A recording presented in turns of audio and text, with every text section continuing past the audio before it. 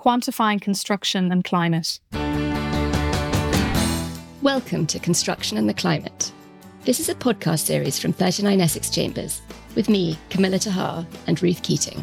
In this podcast series, we'll be discussing the big climate issues affecting the construction sector. Today we're joined by Dan Miles. Dan is an experienced chartered quantity surveyor and testifying expert witness with over 15 years of experience working on high-value, complex disputes, and has given evidence on multiple occasions in various international arbitrations. He specialises in the provision of quantum advice and opinion in mediation, adjudication, arbitration and litigation. Dan also lectures at both Stuttgart University and Derby University on contract administration and assessment of quantum and delays in disputes in a number of courses. Before becoming a quantity surveyor, Dan worked as a geophysicist with experience in both land and marine-based techniques, as well as providing remote sensing services. So welcome to the podcast, Dan. Thank you very much. Good morning, Dan. Given your extensive experience in providing quantum advice and opinion in mediation, adjudication, arbitration and litigation, what are some of the key challenges you've faced in quantifying damages in complex disputes? The issue always with a complex dispute is trying to establish the causation between the loss and the entitlement from which the assessment needs to flow. And in relation to climate change, I would suggest that what we're seeing is actually a growth in that complexity. What you always have as a claiming party is you know what your loss is. The loss is always the easy part to quantify. Anybody who is running a profit and loss account on any project will instantly have a feeling what their problems are. But establishing that element of causation, whilst always having been a challenge in construction, is probably an increasing area where, as that complexity grows due to the causes and the allocation of risk between the parties, trying to make sure that any assessment you're producing can be linked back to that breach is probably the highest area of concern at the moment. So Dan, related to that, how has climate change impacted the construction industry so far as your work, and how do you see it impacting your work in the future more and more? Yes, so climate change, there's probably two strands to this in relation to how it impacts our work. Number one is a kind of a direct linkage in terms of causing events on site and causing losses directly impacting the process of construction. And the second one is largely more an employer-driven change, which is where we're seeing the emerging markets and emerging technologies being specified and now being implemented within the construction process. So there's probably two sources of additional growth in dispute and additional growth in quantification. So if we take those kind of separately, we take first of all the direct impacts on site. What we're now talking about is things like, for example, the weather. Very easy within the NEC type form of contract where we have the 1 in 10 year weather event, but climate change is now completely skewing our data historically in terms of those 1 in 10 year events. So rather than a 1 in 10 year event, go back 10 years, ideally happening once every 10 years, that's the point of the statistics, we're now seeing a kind of a skewing in the bell curve. So at the moment, we're experiencing 1 in 10 year weather events happening more often. Conversely, it's slightly easy with the NEC because there's a very clear delineation of responsibilities for those events. But if we now take contracts that have a slightly less defined terminology in terms of quantification, FIDIC or the JCT, where we're now trying to assess items like inclement weather or adverse weather, suddenly an item which, reasonably speaking, would have been unexpected and entirely inclement and adverse 10 years ago, again, it's becoming far more of a norm. So that side of climate change is impacting where you assess your baseline to be, from which you then assess that transfer of risk between the parties. Conversely, if we're now talking about instructions and an awareness of climate change and an awareness of needing to be carbon neutral and reduce our human impact on climate, we're now discussing clients more specifying or adopting new technologies, adopting new ways of power generation, for example, with regards to our renewables, or requiring equipment to be used on site now to be fitted with new technology to reduce emissions. We've been involved recently with some marine contracts where we've seen the requirement for marine vessels to be fitted either with a reduction in emission output or with electric engines. This generates two interesting areas for quantification. Number one, where we have variations and additional claims, they tend to cost more because this technology costs a lot more. And you wouldn't notice that within the initial tender price because you've specified it, you've got tenders in from competing contractors and you're awarding it based upon your award criteria. But when it comes to variations and claims, suddenly the individual costs of these decisions become very obvious and very stark because you're now assessing the time-related impact on this new piece of machinery or the cost of importing it and mobilization of that equipment. And that then causes a tension that suddenly you can see what the cost of the specification equals and the question of reasonableness, mitigation, and to what extent these additional increases in cost now become appropriate. And again, which party has to bear those costs. The other side, of course, is that when you're now emerging technologies, solar farms, for example, or offshore wind, when they don't deliver the sales pitch, trying to assess the loss and whose responsibility that is becomes a new problem. The solar farms in particular have been an interesting growth market for disputes where they're not yielding the power outputs and therefore not generating the revenue that would have been expected. So if we're now trying to assess that, again, we have to consider the baseline and liabilities and entitlement.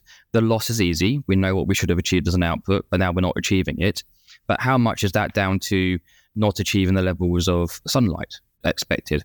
How much is that due to wind-borne dust that's now impacting the effectiveness of the panels, the maintenance, the local climatic conditions, versus the solar panels aren't delivering the outputs originally anticipated within the specification and now not actually delivering the requirements or showing a drop-off in yield over a period of time. And of course, we're now back into discussing life cycle costing and life cycle outputs and the overall revenue to be generated from a project. So that again is yielding a whole new interesting field of claims and quantification because we don't yet have established technologies, established baselines, and the easy ability to just cross-reference to a comparable project to then base the claim analysis back to. So that was a very long-winded answer to your very short question. No, Dan, I think that's brilliant. And I think it flags a lot of the difficulties that you see in these kind of projects. As you see, I like that you've almost divided them into two buckets. On the one hand, you have the fact that climate change itself is producing new issues like extreme weather events and how do we assess that? And then on the other hand, to deal with that mitigation and adaptation, we're having to have new kinds of technology that people aren't used to getting to grips with. Sometimes you have disputes where you can deal with both of those difficult questions separately. Sometimes you have disputes where you have both of those difficulties together and then you have a really difficult case. So I think you've drawn that out really well.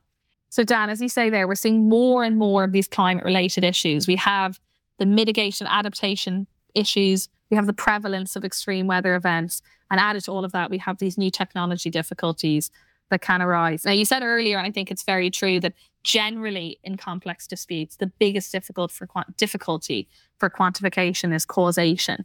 Do you think in the context of these kinds of disputes, so the intersection of climate change and construction, that causation issue is still the primary challenge? Or do you think there are other additional challenges that really compound that difficulty?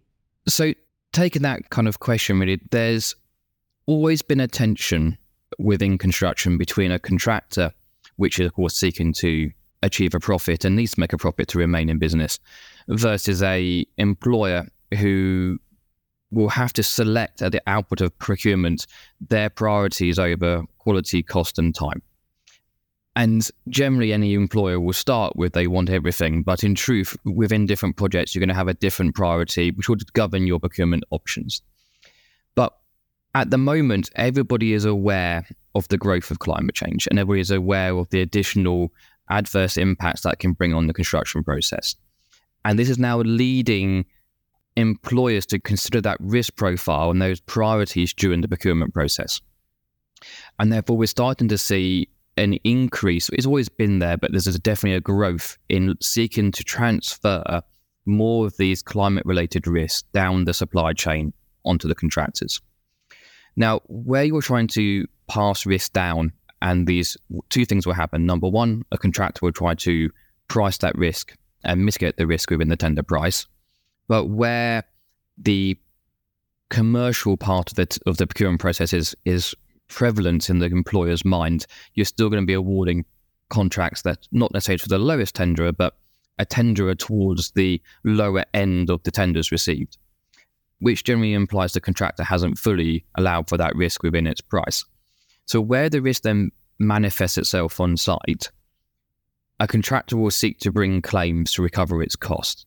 So the causation problem is trying to disentangle the elements of risk transferred to the contractor from the elements of risk and liability that remain with the employer. And as we're seeing a growth in these climate-related impacts, and to quote one of my colleagues, you come to a situation of the question of which bean made you fart. So we know we have many competing causes or causation for the additional loss, but trying to disentangle those to establish the actual loss becomes where the complexity resides and where the problem is. Dan, you talk about everyone being aware of the growth of climate change and complexity involved and allocation of risks. And we've spoken on this podcast with people from other parts of the industry about the importance of upskilling and training yourself to be able to deal with new issues that will face the industry as it adapts to climate change. How well do you think the industry is prepared for those challenges, and are the tools there? I've always felt very privileged and very lucky to have worked firstly within construction and then secondly within the dispute world. And construction provides this wonderful industry to work within because it's completely polarized in the fact that on one hand, it's a very old industry. Construction has been around for an extremely long time, and many of what the techniques and the products that we use every day in construction have been around again for an equally long period of time. Concrete is a great example. Depending on how you define concrete, we can go back to Rome, we can go back to ancient Greece, and we can see examples of the starting genesis for what we now call concrete being used in the construction in those times. But by the same token, construction has always evolved, and construction is always an industry that's going to be at the forefront of technology, whether it's now in relation to power generation, new technology emerging in terms of bridge construction. If we go back to the Industrial Revolution and Isambard and Brunel and those kind of real technological advances happening within construction, it's always been an industry that is developing, evolving and progressing.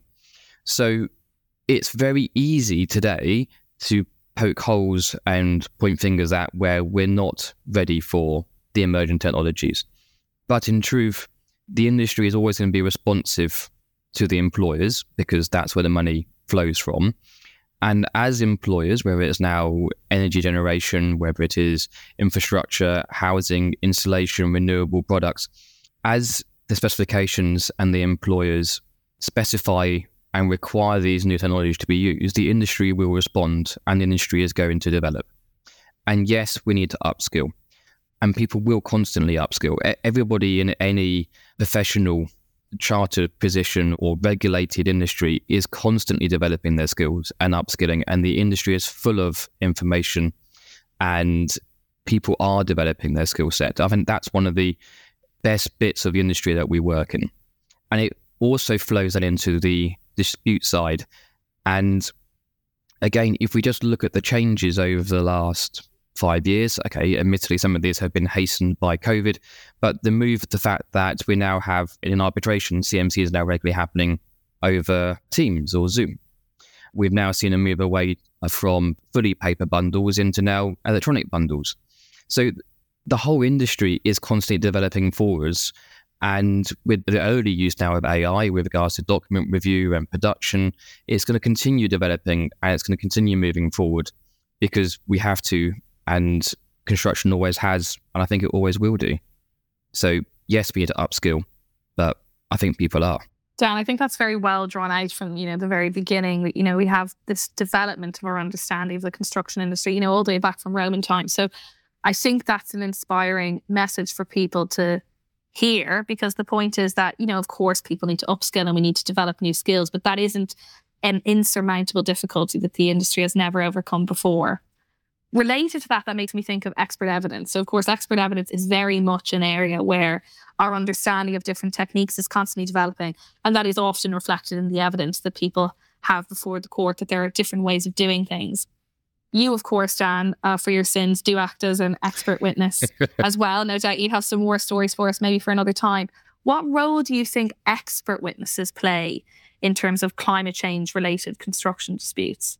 For me, the role of the expert witness is critical across the board in terms of disputes, and the importance of the expert in climate change related construction disputes should be no different to the role of the expert in any other dispute at all. The role of the expert is to actually provide tribunals, judges, the independent third parties with the information that they need to actually justly resolve the dispute before them. It's not our job to tell the tribunal or the judge what the law is. There's no way we're ever going to be experts in that. It's not our job to advance the position of any one particular party. We're not there, therefore, to tell the judge on a moral stance about the impact of climate or anything else. It's the parties present the dispute, and it's our role to provide the information that the judge needs to come to that conclusion. Any judge or tribunal member is there to be their own expert in terms of the resolution of a dispute. They're not there to be experts in geophysics or quantum or what the flood level of a river should be or the hydrology. The role of the expert is therefore to provide that technical information to facilitate the resolution of disputes. The system falls down when the experts stop performing that role. So for me, the role of the expert, again, is a great privilege and a critical role to the just resolution of disputes within construction. Thank you very much, Dan. Well, it's been great to have your perspective this morning on this issue, particularly coming from a role of the expert. And thank you very much for joining us on the podcast. Thank you very much. At 39 Essex Chambers, we cover a vast array of practice areas and sectors. You can find out more about our expertise and our barristers at 39essex.com, where you can also see our extensive catalogue of articles, podcasts and webinars.